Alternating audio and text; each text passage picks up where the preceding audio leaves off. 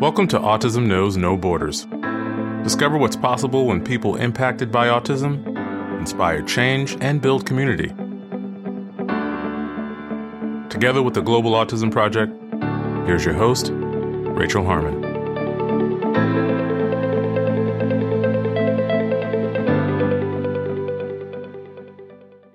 Hello, everyone. Our guest today is Jude Morrow. Based in Ireland, Jude is an autism self-advocate, TEDx speaker, and author. He is also the founder of Neurodiversity Training International, an autism mentoring, training, consultancy, and motivational platform. NTI works with nonprofit and Fortune 500 companies using a strengths-based approach to change perceptions and attitudes. Jude's first book, Why Does Daddy Always Look So Sad?, was published in 2020, and his second book, Loving Your Place on the Spectrum, is scheduled to be released in September of 2021. In this conversation, we discuss autism awareness and acceptance in Ireland, what it was like for Jude to grow up feeling that something was wrong with him, why society should move away from the medical model and embrace the neurodiversity movement, the problem with labels of disorders and disabilities, consultation services offered at NTI, and advice for anyone interested in being an ally of the neurodiversity movement. In this episode, discover what's possible when autism is not viewed as just a broken version of normal. To learn more about Jude and his work, please visit our show notes at autismknowsnoborders.com. We appreciate your time. If you enjoy this podcast and you'd like to support our mission, please take just a few seconds to share it with one person who you think will find value in it too. You can also follow us on Instagram at Autism Podcast, subscribe to our YouTube channel, Global Autism Project, and join our community on Mighty Networks at community.globalautismproject.org. And now, I present you, Jude Morrow. Hi, Jude. Welcome to Autism Knows No Borders. Thank you for being here today. No, thank you for inviting me to come along. Really glad to be here. Really be glad to be here speaking with you. And looking forward to it. Could you please briefly introduce yourself? My name's Jude Morrow, and I carve heroes for autistic people, children, young and old. I am autistic myself, and through my training and consultancy, I like to show that autistic people like me can grow up and live happy and successful lives. I've written a book that was published by Beyond Words, the publisher of The Secret. Why Does Daddy Always Look So Sad? That's what I suppose became my entrance to the stage. They're publishing my second book on the 14th of September, Loving Your Place on the Spectrum. And I tour the world speaking and training with schools, startup businesses, even Fortune 500 companies on the benefits of autistic talent, neurodiversity, and moving away from a deficits-based model. And my vehicle for that is Neurodiversity Training International. And we are the world's largest and fastest growing autistic-led movement. So that is the vehicle and a brief background on me. Thank you.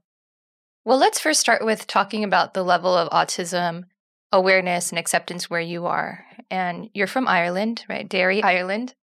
Mm-hmm. So what's the current understanding of autism in Ireland, and how has this changed over the past decade or so? Well, I think Ireland is much more progressive, I think, than a lot of other places, which is good, which is somewhat of an advantage. Given the global reach that we have with Neurodiversity Training International, it's a good measurement as to how progressive other countries are, because even with the demographic, the vast majority of people here in Ireland tend to be conservative Catholics. And with the new kind of concept of neurodiversity, it's been adopted somewhat here, which is a positive, but still a lot of people are very much dependent on the deficits and negative medical model based organizations for their advice, guidance, and inspiration. Because, I mean, my parents went on a similar journey to the journey a lot of your listeners will have been on. Is I received a diagnosis quite young in life. I'm 30 now, and they went to like a training course or a half-day free workshop and left feeling more afraid than they did when they went in. So where our places in the awareness and acceptance spaces is that when treated properly, there's a lot of positives about autism. It can be a gift to be shared, not a burden to be pitied. So here it's pretty good. I think on the whole of it, there's a lot of interest and a lot of uptake in our programs here for our strengths-based approach.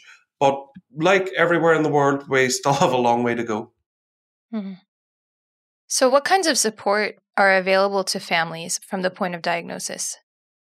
To be honest, not an awful lot, because a lot of people hinge their hopes and beliefs on a diagnosis being somehow the keys to the kingdom. Here with the NHS, which is the public healthcare system, support is often sought out by parents. And one chunk of value I always give, whether that's on stage at a public speaking event or on podcasts or even during training that I deliver, I always say that parents need to be proactive, because if parents are proactive in seeking support, they're more likely to get it, whether that's in the form of local support groups, because their kids will meet more kids like them and they'll meet more parents in the same position. So I always say peer-to-peer support is the most positive method of support that you can possibly get. Before getting into the advocacy, book writing, speaking kind of circles, I was a social worker for a long time. I know quite a peculiar job choice for an autistic person, according to the stereotypes.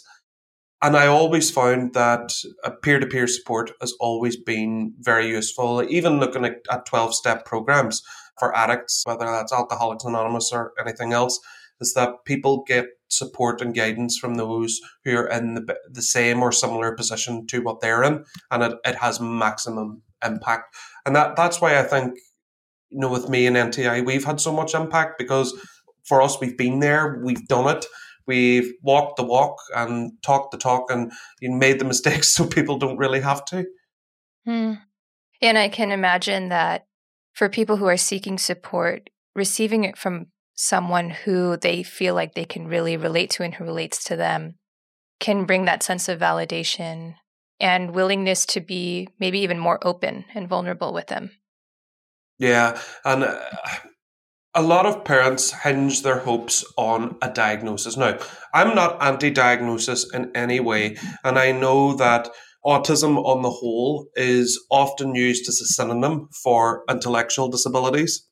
And the fact of the matter is that the vast majority of autistic people are not intellectually disabled at all. But whenever it comes to support, a lot of parents do hold on to the fact that there will be additional support and guidance and everything else. And a lot of the time, it's just not the case. Because here where I live, the waiting list for an assessment is 18 months. Now, I know that a lot of people will need assessments and diagnoses for things like housing or welfare support and various other things. So I'm not anti-diagnosis in any way, but a lot of schools seek diagnosis for children in the belief that it will somehow get kids more support or make teachers that little bit more tolerant and accepting of children that have different learning styles and different communication methods. A diagnosis just doesn't work like that. And I would always say that whether it's for teachers or parents is to develop that understanding first, rather than thinking that somebody is going to provide it for you. Mm-hmm. Got it. Let's talk about your childhood. So you did receive a diagnosis, you said, right? When you were 2? Yes. Well, whenever I was very young, it was clear that I wasn't quite like my older sister, Emily. I came from a pretty standard Irish Catholic nuclear family. One mother, one father, one older sister, Emily, who's a few years older than me, one dog, and one picket white fence. And my older sister was always the yardstick as to my developmental milestones, so to speak, because I didn't really walk until I was 2, and didn't really speak or communicate like this until I was maybe nearly 7. So it's been a bit of a transformation between then and now because nobody can get me to sit down or shut up anymore. It's been a bit of a transformation for sure. And my real joy in life was lining my toy cars up on the windowsill of my parents' house. And I didn't really like to mix with other children. I suppose that stayed with me. I don't really like to mix with a lot of people even now. But in the mid-90s, whenever I was growing up, autism wasn't a word that was really talked about. It wasn't a concept that was really in the mainstream eye or ear or view at all. So I went to mainstream school. It was clear that I did have the intellect, and I went to mainstream school. I didn't go to special education school. I did go to a special needs kind of nursery or kindergarten before I went to mainstream school. But at mainstream, I did have a classroom assistant and didn't go to school every day and did have some of those supports in place. But as a child, it was, once there was a lot of happy memories and happy moments and a lot of things that I loved, I became acutely aware that I was somebody that wasn't socially acceptable to everybody else because the onus was always on me to change. That lining my cars up and stacking things up was a wrong way to play. And I had to change. Then whenever I used to whisper things under my breath to communicate and almost practice interactions, that was poor communication skills. And I was the one that had to change. Then as far as playing games with more than two players, wasn't really my bag, wasn't my jive, didn't really take to it. Say the same way I don't really now. And that was deemed per social skills. Again, whatever they are. And it was always me that had to do all the changing. And sadly, even in 2021, the year that we're in now, that still happens. Is that a lot of people, now don't get me wrong, will say with their hearts in the right place that, oh, these autistic children need to fit in to survive and not get bullied and everything else. And it's just not true. It's just not the right attitude to take. Because for me, I would say that all my teachers and classroom assistants had their hearts in the right place for me. But at the end of the day, the onus was always on me to change.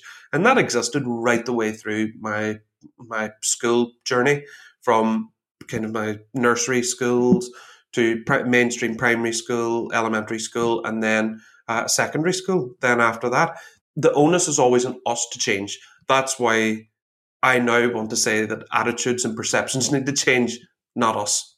So it wasn't an easy journey. And I did grow up, I suppose, harboring a lot of scars from childhood that really affected me as a grown man. And that involved going on another journey of its own. How did you finally come to accept your autism? Believe it or not, autistic people like me can also have families. And my son was born on the 23rd of July, 2013. Oh dear, it's not long until he's 8 now. I mean, cliches are cliches for a reason. I mean, where did that time go? I've just taken a side thought there. Wow, it's just gone in so quickly. And I was very underprepared for parenthood, very underprepared. I developed coping mechanisms as a child and teenager that were centered upon a reliance on routine, a reliance on structure. And entering the parenting journey would have caused that to become cattywampus. So the only coping mechanism that I had started to fail. And I had a lot of fears and worries. Would Ethan have the same journey as I've had, being singled out in school and being the child that everybody wants to fix all the time? And when Ethan was born, it became clear early on that Ethan's not like me. He's not autistic. So he was able to walk and talk before he was 1. And even now, he's a Hollywood sweetheart. He loves the media. He loves being photographed and interviewed. And whenever Ethan and I were kind of growing up together on this journey after he was born, he noticed that I wasn't coping with things very well, that I didn't like change. And eventually it led Ethan to ask my mother, his grandmother, why does Daddy always look so sad? And I suppose that was the cheesy motivational speaker moment that I needed to come to terms and go on a journey of my own. And that's formed the whole story of my first book, which was Why Does Daddy Always Look So Sad? It's that therapeutic journey and story of being a brash and non-accepting teenager to proud autistic man. And that was the kind of compressed outline that I needed to go on. I needed to come to terms with it eventually so that I could eventually have a better relationship with my son and my wider family. What have you learned about yourself from being a parent? I have learned that little children will always push boundaries, that they will always want ice cream for breakfast. They'll always want electrical appliances, games, tablets, consoles very early in the morning. And with Ethan knows that I'm not like him. And he, in his own wonderful childlike way, he knows how to cause me minor irritations because he knows I have a lot of buttons and Ethan has a lot of little fingers. So it's been a really fun journey so far. And with Ethan, because Ethan's so socially outgoing, whereas I'm not, and it's a choice for me. It's not because I can't socialize. I often choose not to, except if I'm in the company of people that I know and trust and love very dearly. But whenever Ethan and I had book signings and everything before COVID and any conference invites and anything like that, is that Ethan was almost like my chaperone, which is odd because whenever the Queen has public engagements, there's normally someone with her in white gloves to say, "This is the Queen." And Ethan does that for me, and he's only 7, or he was only 6 and 5 at the time, where he does that for me, which is quite nice. But yeah, we've been on a bit of a crazy ride the last couple of years, anyway. So, what are some unique challenges you face as an autistic parent? I don't know if I really have any challenges, so to speak, simply because I'm autistic. I'm a parent like any other. And I suppose I've had to adapt. It was a hard journey to adapt because I can only speak from a personal point of view, is that I'm someone who likes to have a life plan, the 5-year plan. And I suppose whenever Ethan was on his way, that I suppose it stopped the plan somewhat, because I, of course, didn't plan to have any children, especially so early in life. And that was obviously a challenge for me to kind of move past the 5-year plan that I had in my head. But I have to say that since Ethan has come along, the 5-year plan, including him, is much better than the original one that I had. And Ethan knows what areas I like and what I don't like. Whenever he was very young, he loves children's play parks, and they're always a sensory, hellish breeding ground for me of noise and crying and shoes squeaking and just chaos for me. And Ethan has always been quite empathetic. If he knows I'm not happy there, if I'm sitting on a bench, he would have came over and says, "Do you want to go home now?" And sometimes I'd be like, "Oh, okay." But I think now the challenges are getting less and less because Ethan knows what I like and what I don't like, and I suppose understands it a little bit more. So I'm enjoying the nice, peaceful few years before he becomes a teenager, and then he really starts to push the boundaries then. So, what do you want people to take away from reading your book? I'd like people to take away that being autistic is fine, that being autistic can be the cornerstone of people's success. And in the UK, Ireland, and Europe, a privatised for-profit medical care system isn't the primary source, whereas in North America, it certainly would be.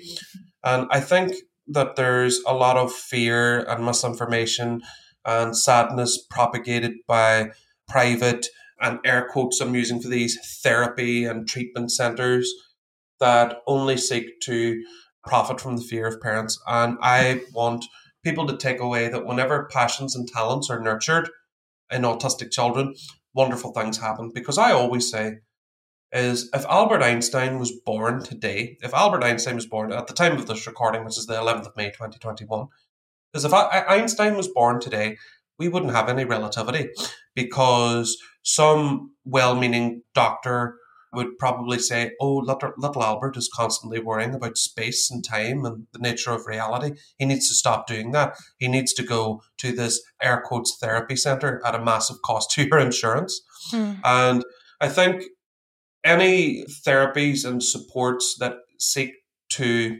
make your autistic children indistinguishable from their peers or feel like a broken version of normal should never, ever, ever be considered. Nurturing passions and talents should always be the first order of the day. And a common retort that I would get to that would be that, you know, some children have additional needs and support needs and so on. And that's fair, that's understandable. But no matter where somebody lies in the cognitive sphere, I find, is that everybody has talents, strengths, things that they're good at, and most importantly, feelings as well. So no matter where somebody is ability-wise, that everybody has strengths and everybody has different talents, challenges, preferences, and things that they don't like. So that's what I want people to take away from any of my books and writings and live stuff, is that whenever the kind of seeds of passion and talent within children are watered, nurtured, and incubated, wonderful things happen. What are some of your strengths related to autism? One thing that I was always very good at was reading. I've always been an avid reader. Whenever I was young, and I love telling this story, I gave the same story in my TED talk as well, was whenever I was 9, this was around the time the Harry Potter books were coming out, and we were reading them together as a class. And I was always first to put my hand up to volunteer to read to everybody. And my teacher had the best idea in the whole world then, and it was to put me forward to be the narrator of our school play that year. And I remember standing on the stage and seeing my mum and dad so proud of me there. And that I look back at it and say, that was my first speaking gig. Without that experience, I wouldn't be speaking to you now. I wouldn't have toured the world as a motivational speaker. I wouldn't have done a TED Talk. I wouldn't have written any books. I wouldn't have scaled and grown my own neurodiversity training and education empire. I wouldn't have done any of those things.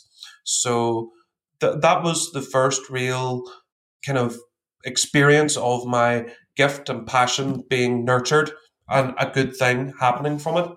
Mm-hmm. Very interestingly, another good strength I believe autistic people have is that of problem solving.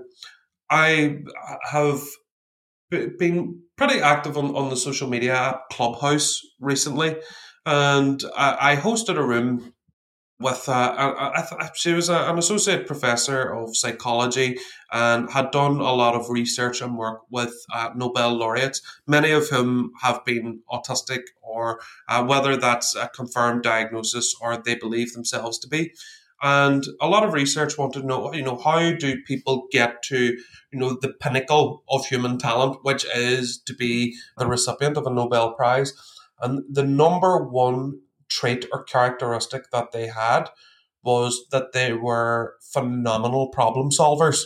And I think with that's where I believe I shine as well, is that a lot of people would view the wonderful autistic brain as flawed and needing fixed, and being too logical and too black and white and all of those outdated notions. But the ability to problem solve has been universally there among autistic people. Mm-hmm. Even with very small children and adults, it's just a number one key thing, and it's definitely been an advantage to me and can be an advantage to everybody else if they allow it.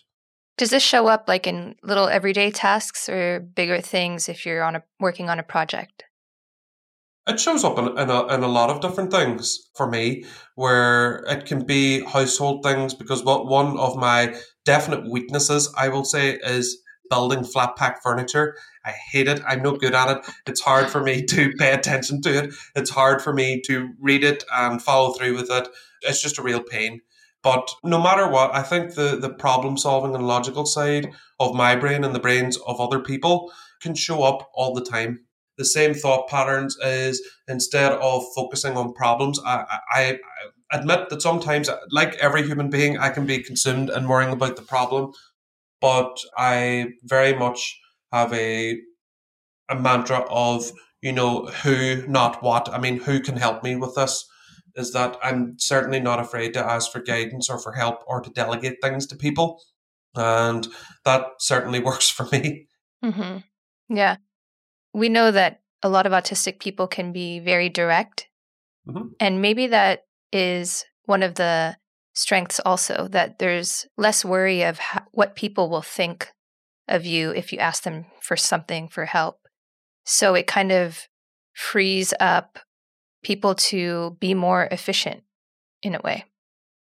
It absolutely does. And I that's why I love communicating with fellow autistic people, because we can be direct with each other and understanding of each other and really jive off one another's communication style. Because kind of navigating the treacle filled world of neurotypical communication is that there's a lot of kind of vague, not easy to see whether they're spoken instructions or written instructions. Is that I'm the type of person that I don't really dance around a problem. I can say, I need help with this, and this. So who can help me with each of those things?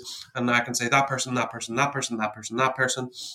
And then it's a case of, okay, let's reach out to them. Let's talk to them. Let's tell them what I want. And then if I'm happy enough, then that's it. I mean, it's always nice to work with fellow autistic people. It always has been for me. It's always a pleasure. Now, I know it's not too common, although with my trainers and stuff, we're all neurodivergent or autistic. And our meetings are always reasonably short because it's just a case of pretty much a Q&A, some short updates, and then we kind of go from there. So it's always good to be in company of people who understand you, and I want to kind of broaden that company for people on a global basis through giving people a different mindset and a new perspective toward us. Yeah, let's talk about the neurodiversity movement. First, for our listeners, could you explain what neurodiversity means? You've kind of touched on it a little bit. What does it mean to you?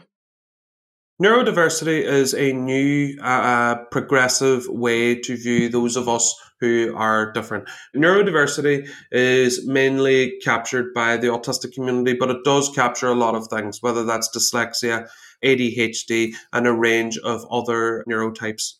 And that it's okay to be different. The neurodiversity movement is one that really goes forward to seek acceptance and understanding rather than just simply awareness. Neurodiversity would denote that we are our own diversity group rather than patients or people that need to be cured or fixed in any way. And under the definition of neurodiversity, it doesn't show or highlight anybody as having any disorders or diseases or that they're a broken version of normal. Is that the way you are is perfectly fine, and with the kinder mindset toward you, you will thrive and excel in life. Mm-hmm. So that's a broad overview of neurodiversity. And with neurodiversity, it very much promotes that people have an identity, not a disease. For me, I speak mainly about autism and being autistic. It's because it's my identity and the one I know most because it's the life I live. And with neurodiversity and autism, it shows that being autistic is an identity, and an identity that a lot of people with the right attitude and tools can be proud of. Mm-hmm. And you mentioned earlier that there are some autistic people who do need help. Mm-hmm. Like maybe when they're young, they need some extra support with daily living skills, for example, right? So would they still fall under this neurodiversity label, I guess, of not having a disorder? Absolutely. And again, this is more kind of labeled at the North American audience. Now, I would be the first to say that the neurodiversity movement in a lot of spheres has been hijacked. And it's been hijacked by a lot of whether that's autistic or neurodivergent people who have basically said, just accept us how we are, and that's it. I mean, no help, no support, no nothing. And to me, that's not the way. And I don't want, especially with NTI, the movement I lead, to become somewhat of a hate group or excludes those that do have additional support needs, because there are those that do have additional needs, whether that's underlying conditions as well, whether that is mental health, intellectually or physically, that do need additional support and guidance. But the main aspect of the neurodiversity movement is that everybody has strengths and everybody has an identity, and people should be that little bit more understanding. Even trying to key in the example that you gave is that, let's take it first of all from the traditional point of view that it's existed for decades. So let's say, for example, there is a child who dresses themselves and brushes their teeth and showers a little bit differently. Okay. Now, somewhere somebody would have put down like a list of guidelines that is the, air quotes, the normal way to carry out your morning routine. And any deviation from that would mean that someone's disordered, needs to go through 5 or 6 doctors, 20 evaluations, and at least 5 figures on their insurance policy to get the diagnosis. Wherein what neurodiversity teaches, preaches, and passes on to the world is that people can have different ways of achieving the same outcome, and that should be accepted and respected. With those who have different needs, it is true and it's fair to say that there are going to be children that do need additional support and guidance and help. Now, I personally am saying that is something that should be appreciated and accepted, that there are going to be children that do need more support, because a lot of neurodiversity splinter groups, and even some of the more mainstream ones, are basically saying, oh, we don't need any support, we just need accepted for who we are, and that's just the end of it. For me, whilst that is very noble and very admirable at face value, from a societal point of view, it doesn't really work. There are going to be people that do need support. There are going to be people that perhaps will not live independent lives and will live as independently as perhaps I have.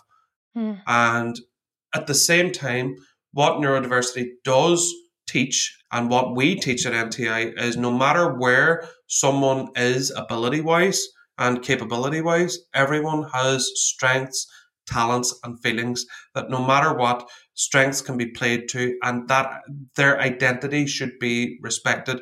And if any support needs to be gathered or implemented, then that is absolutely fine as well, that people can choose to have their own support.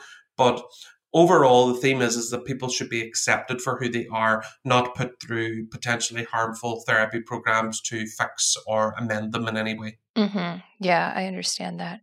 So maybe I'm just getting caught up in the semantics of things, but would you say then that under the neurodiversity movement, there's no such thing as disorder if everyone is on a spectrum of diversity, like even including bipolar disorder, like these kinds of traditional labels under the DSM? Well, with neurodiversity, absolutely, there is the word disorder. Certainly is not under the ideology of myself, NTI, or the neurodiversity movement as a whole. Because the question I always ask back is, I mean, the acronym ASD, the one that's always used to describe an autistic person, autistic spectrum disorder, the acronym. But I've asked on global stages, at conferences, in my books, I've asked in my social medias, everywhere, at my training and motivational events, I always ask, disordered compared to who? I mean, what is the benchmark? I mean, the word disorder is, but not only it being an oppressive word, but let's do a deep dive into this concept of disorder. So who gets to decide who's disordered? And that is the vast majority of the population. And that happens with every single form of diversity. It's why there is a lot of systemic racism, because the vast majority of people are white. It's why there is oppression for autistic and neurodivergent people, is because the vast majority of people are neurotypical. And that's why there is a lot of inequalities when it comes to women and girls in a lot of spheres, whether that's the workplace or medical treatment, because the vast majority of decision makers in these fields are white men. So, within a lot of kind of oppressed groups, it's the majority of people that are oppressing them. Now, neurodiversity is a little bit different in that a lot of the majority of people believe that they have their hearts in the right place and saying, no, but we can help you socialize and we can help you behave and we can help you be normal. And people think that that's a very noble heart and a very noble mindset to have. But what the neurodiversity movement is saying in return is, can our gifts and talents not be appreciated rather than constantly having our deficits highlighted in comparison to our peers? And, the word disorder and the DSM and everything like that is, whilst it does kind of medically have a purpose, for autism, it doesn't really make a difference. Like with the neurodiversity movement, I suppose one of our solidarity partners would be the LGBTQIA plus community. And you don't need a diagnosis to be gay. You don't need a diagnosis of being trans. And at the same time, with autistic people, if it's true for you, then it's true. Because in all my travels, I've never met anyone who's believed their child or themselves to be autistic and been wrong. So in that way, if it's true for you, if it's true for your children, and a lot of groups and services and supports don't rely totally on having a diagnosis to join them, because everybody's in the same position. So I would urge everybody to kind of do that, to reach out to your local groups, your services, especially autistic self-advocacy spheres and groups and projects, so that your kids can grow up feeling proud and confident in who they are, and for you to meet other parents like you. That's a really interesting analogy to the LGBTQ community. Never thought about that. Would you say that there is any harm, though, in people self-diagnosing and it potentially being wrong? I have never met anyone who's believed themselves to be autistic and been wrong. Likewise, there has been very few people that have believed themselves to be gay or trans and been wrong. Now, I suppose there's many people who believe themselves to be straight and been wrong, but the identity has always been still there. And for me, self-diagnosis is perfectly valid. And I mean, because the vast majority of autistic and neurodivergent people do not need support. And the only kind of use a diagnosis will yield for you is if you are looking for welfare or housing, especially if there is underlying health concerns and underneath that, the being autistic, the identity part is overshadowed by different things.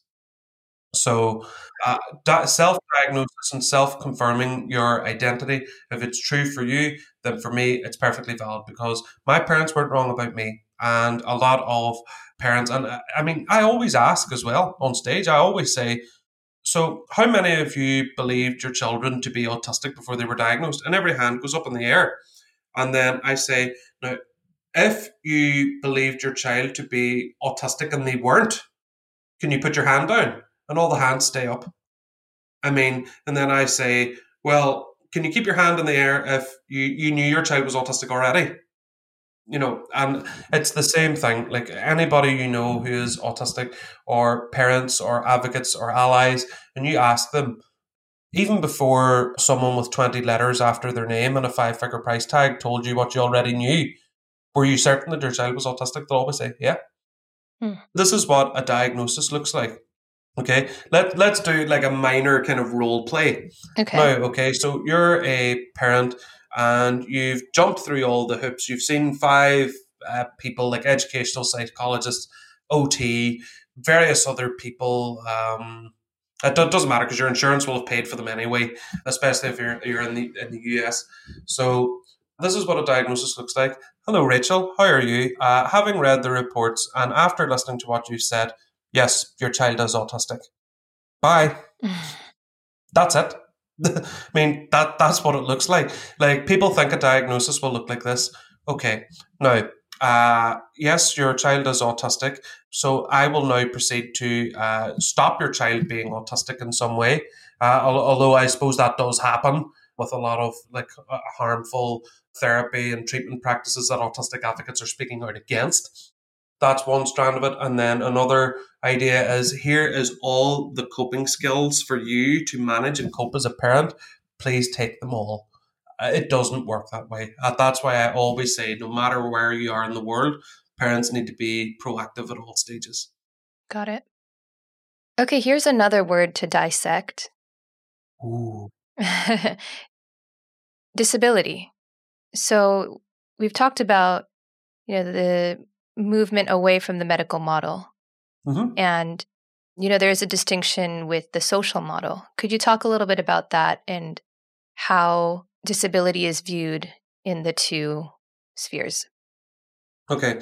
Well, whenever it comes to autism, a lot of people believe that there's 2 points, okay, where there's high functioning autistic on one end and then low functioning autistic at the other end. And you're just somewhere in between, where it doesn't work like that. I mean, functioning labels only do one thing, and that is assess the impact of somebody on the others around them, not the actual experience that they live. Because although I was often stuck with the label of high functioning autism, is that there were a lot of times in my life where I didn't function very highly, and a lot of times where I did feel a lot of inner turmoil, and a lot of time that I did struggle with my mental health and lack of self-belief and other various things tied on top of that as well. So I think that functioning labels don't really work. This is a good way to look at it, is that, being autistic is an identity, okay? It's not a disability. You can be severely autistic in the same way that one can be severely left-handed. Again, leaning on the LGBTQIA plus community, is that there's no severities of sexuality. And whilst in years gone by, I mean, homosexuality in particular was legislated in law as illegal. Although it's not anymore. Sadly, in some countries it still is. But at one stage, it was viewed almost. It was not only a disability or an error of thought or judgment, but it was also viewed as a crime. Although being autistic or neurodivergent has never been a crime, it has still been labelled in the same kind of disorder or disability category as various other things. So really what I want people to take away is that autism is not a learning disability. It's not an intellectual disability, as much as the kind of marketing and propaganda that parents sadly do swallow on a daily basis will have you believe that being autistic is a disability. It's not, it's just an alternative way of viewing, experiencing, and interacting with the world. In the same way, people can be left-handed. People can do things naturally in a different way. And that's okay as long as it's accepted. So the distinction is that the disability comes from the environment, right? Like the environment not allowing people to live a quality of life to their capabilities. Yeah. Would that be right to say that it's not on the person? Because there is another argument that I've heard that they embrace, maybe this is a sector of neurodiversity, but people embrace the word disability and it's not a stigma. And all it means is that the society as it is right now disables them from getting a job, from living their best life. And that's true. And there are a lot of very proud disability advocates, and I salute them, I stand with them, and I support them every step of the way. And as far as autism, though, it's a difference. It's not really a disability in that way. It's not in the same traditional sense. Now, I can see why people would view autism as a disability, but it's not a disability. It's a different ability. It's a different way of doing things, which has been overly pathologized over a period of years. So over time, whether that's doctors or social workers or, in air quotes, therapists, have all seemingly met in an underground cave or lair and have decided what is the right way to do things. And their way is their way. And if you're outside their way, then you're disabled. And it's not right. People have different methods of doing things. It's as simple as that. Like I love food. Okay, right now in Italy they make pizza very different than they make it in New York. So with the New York pizza, is the New York pizza a disordered version of Italian pizza? Now it depends what perspective you look at, because in Italy, they will say, I mean, absolutely. I mean, that pizza is very much a disordered version of our pizza because we invented it. We know everything about it. We've been making pizza here for thousands of years, and the way it's done in New York is a completely wrong and disordered version of it.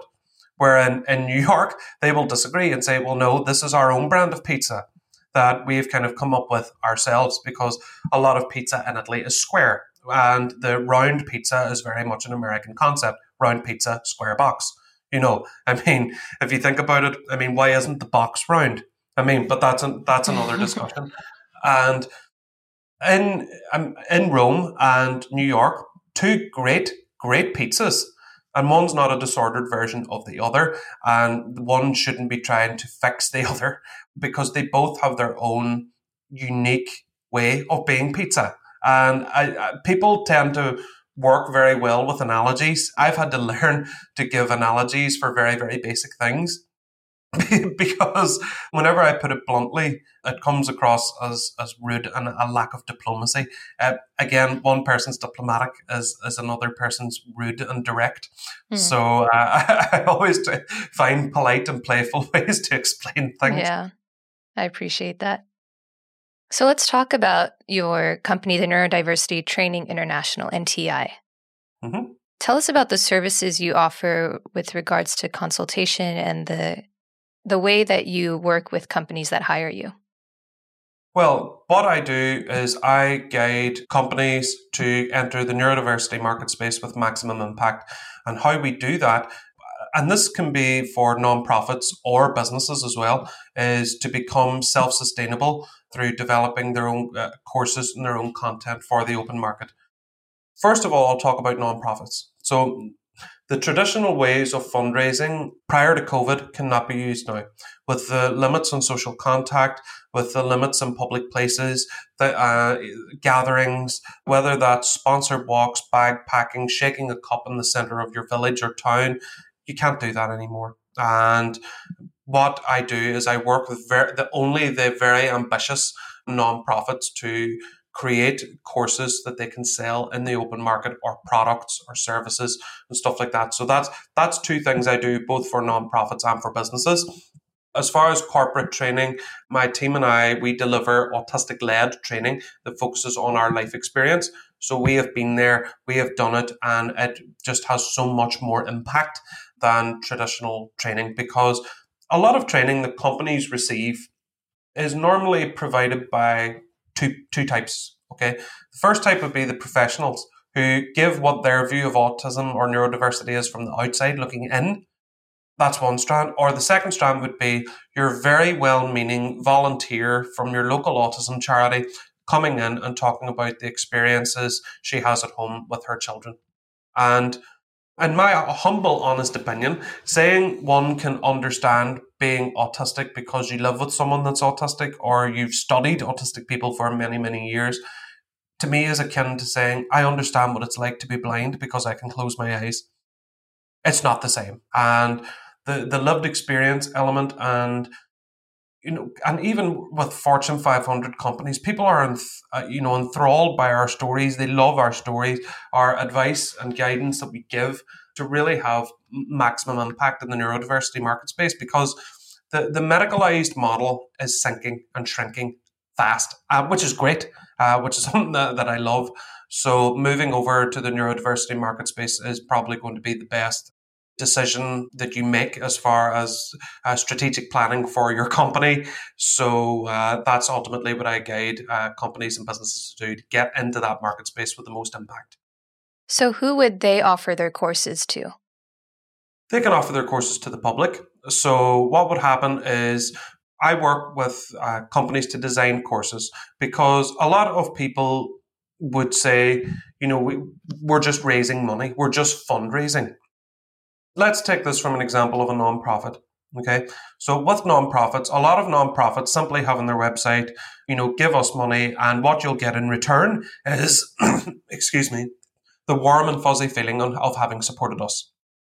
That methodology isn't going to work anymore. People want something in exchange for their money that they can use practically, whether that's a product, whether that's an app, or whether that is a course that has credits attached to it. So what I always work with companies on, and I mean, I've asked this in corporate boardrooms where I've asked them whenever I've sat in the boardroom in person or virtually, I've asked them, well, before you figure out who you're going to sell your products, training and services to, what problem are you solving for people? And then the tumbleweeds just fly across the room. But people need to work out who they're serving, what gratification they want to give to their customer base. So I'll give an example from a charity I've just finished working with, where their niche was that they wanted to create a safer environment for autistic people within the travel industry. So they had a specific niche, and I worked with them to develop training for that specific niche, and now they're selling it, they're implementing it, and they're becoming the go-to people for travel solutions and provisions. I mean, that would be the Kimmel Solutions, who are phenomenal, who I worked with to help develop their courses and their content. So it's kind of difficult. I mean, with me, it's a very personalized and individual experience because not many companies have the same customer bases, revenue, team size, budgets, employees, and everything like that. So a lot of factors do come into play, but one thing that we certainly do to benefit kind of no matter what size of company we work with, whether it's startup, nonprofit, or Fortune 500, is that we will design courses and learning and development for you to have maximum impact that aligns with your goals, with your strategic plans, and your revenue projections for whatever year it is, the first year, the second, or the third. So there really is a good scope for pretty much everything in between. Mm-hmm. And would you provide ongoing consultation afterwards? Because I'm also wondering if the people they're offering courses to would want to know, obviously, who provided the training for them to build out the course, if it was informed by autistic people, and also if they're receiving ongoing guidance, because, there's a lot of training programs out there, as you were saying, by people who are not neurodivergent. And how are people really going to know the difference and which to choose? Well, I suppose it comes down to the brand of how things are branded, how things are marketed. Now, even with our own website, it's very clear that we are an autistic-led movement or a neurodivergent-led movement, and that we will evolve our training and development programs over time. And we have an expansive network, whether that is through email or social media or various other mediums. I mean, we do have a lot of scope. We do have a lot of following, and we do have a lot of kind of follow-up mechanisms in place, which we have done and we have built up. And I mean, I impart that knowledge on to other companies as well, because it's not a case of simply setting up a few training courses and then that's it. I mean, there's a lot of things, especially with nonprofits, because nonprofits are often founded by very well-meaning people who believe in a particular cause, and there's no real entrepreneurial edge. And that's what I bring, is to say, well, you need to monetize this, you need to grow this, and simply shaking the cup and hoping for the best, hoping money comes in, is not a strategy that you can use anymore. Even with businesses who were very dependent on social contact and other things are having to kind of change direction and do different things. But certainly mechanisms for ongoing learning and support are very, very important whenever it comes to training, where you can actually interact with not only the facilitators, but other people within the company. Mm-hmm. Right. You're also offering employment opportunities for neurodivergent people by working with you on your team. Yes, we did. We actually had a huge recruitment drive lately. We were hiring trainers. Now, of course, we can't specifically say that we only want neurodivergent people because of employment laws. But I was certainly put down as most desirable. And we did take on 6 new trainers, 5 neurodivergent, 1 not, which we are still a majority led of neurodivergent people. So, and I mean, this is not just simply the fact of neurodivergent people, is that, I mean, we're talking teachers, mental health practitioners, even company executives that have come on board to deliver the training and give their experience and from their own autistic lens and point of view. Yeah, that's great. So, Jude, I'd like to close with one last question. What advice would you give to people who want to be allies within the neurodiversity movement? I think the best advice I could give is to listen to autistic people, reach out, speak to autistic people, learn about their experiences. And a lot of collective experiences do exist. There are a lot of autistic-led groups, businesses, non-profits out there who pretty much form the basis of the collective of neurodiversity thought.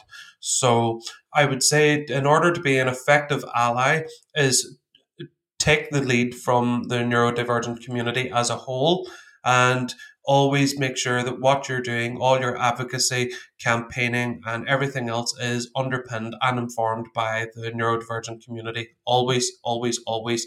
A lot of people would say that things are person-centered, and with NTI, our core philosophy is that, you know, we want to move even a step beyond person-centered and go to person-led, where they're leading the conversation of what is most comfortable, most suitable to them. And I think that in order to be a good ally, is that taking the lead from the neurodivergent people is always going to be the best advice I could give. All right. Well said. Okay, Jude, how can people learn more about you? Well, the best place to go would be my website, www.neurodiversity-training.com. I have my own website as well, judemorrow.com, for things like speaking and stuff like that. And we are very active on social media, Facebook, LinkedIn particularly. I'm under Jude Morrow and Neurodiversity Training International. There's one page for each. So connect with me. I'm very active on social media. The NTI team love engaging with people, getting involved in discussions. And as far as any advice, guidance, or educational tools that we can provide, our door is always open. Thank you. Thank you so much for sharing your perspective. This has been a really informative episode. And thank you again for having me on the show. It's been great. I love talking about it. It's my special interest, and I can do interviews like this morning, noon, and night forever. So thank you so much. Thanks for tuning in to Autism Knows No Borders. What are your thoughts on the neurodiversity movement? Do you view autism as a difference, as a disability, or as some gray area in between? We'd love to hear your perspective on these topics over in our Global Autism community. Just a reminder, the Global Autism community is open to anyone related to autism. Whether you're a self-advocate wanting to share your story and educate others, a professional seeking to hear directly from autistic voices and improve your practice, or a family member hoping to support and empower your loved one, you can join our Global Autism community to connect and collaborate with people all over the world. Sign up today at community.globalautismproject.org. Let's work together to transform how the world relates to autism. Thanks for listening. Take care.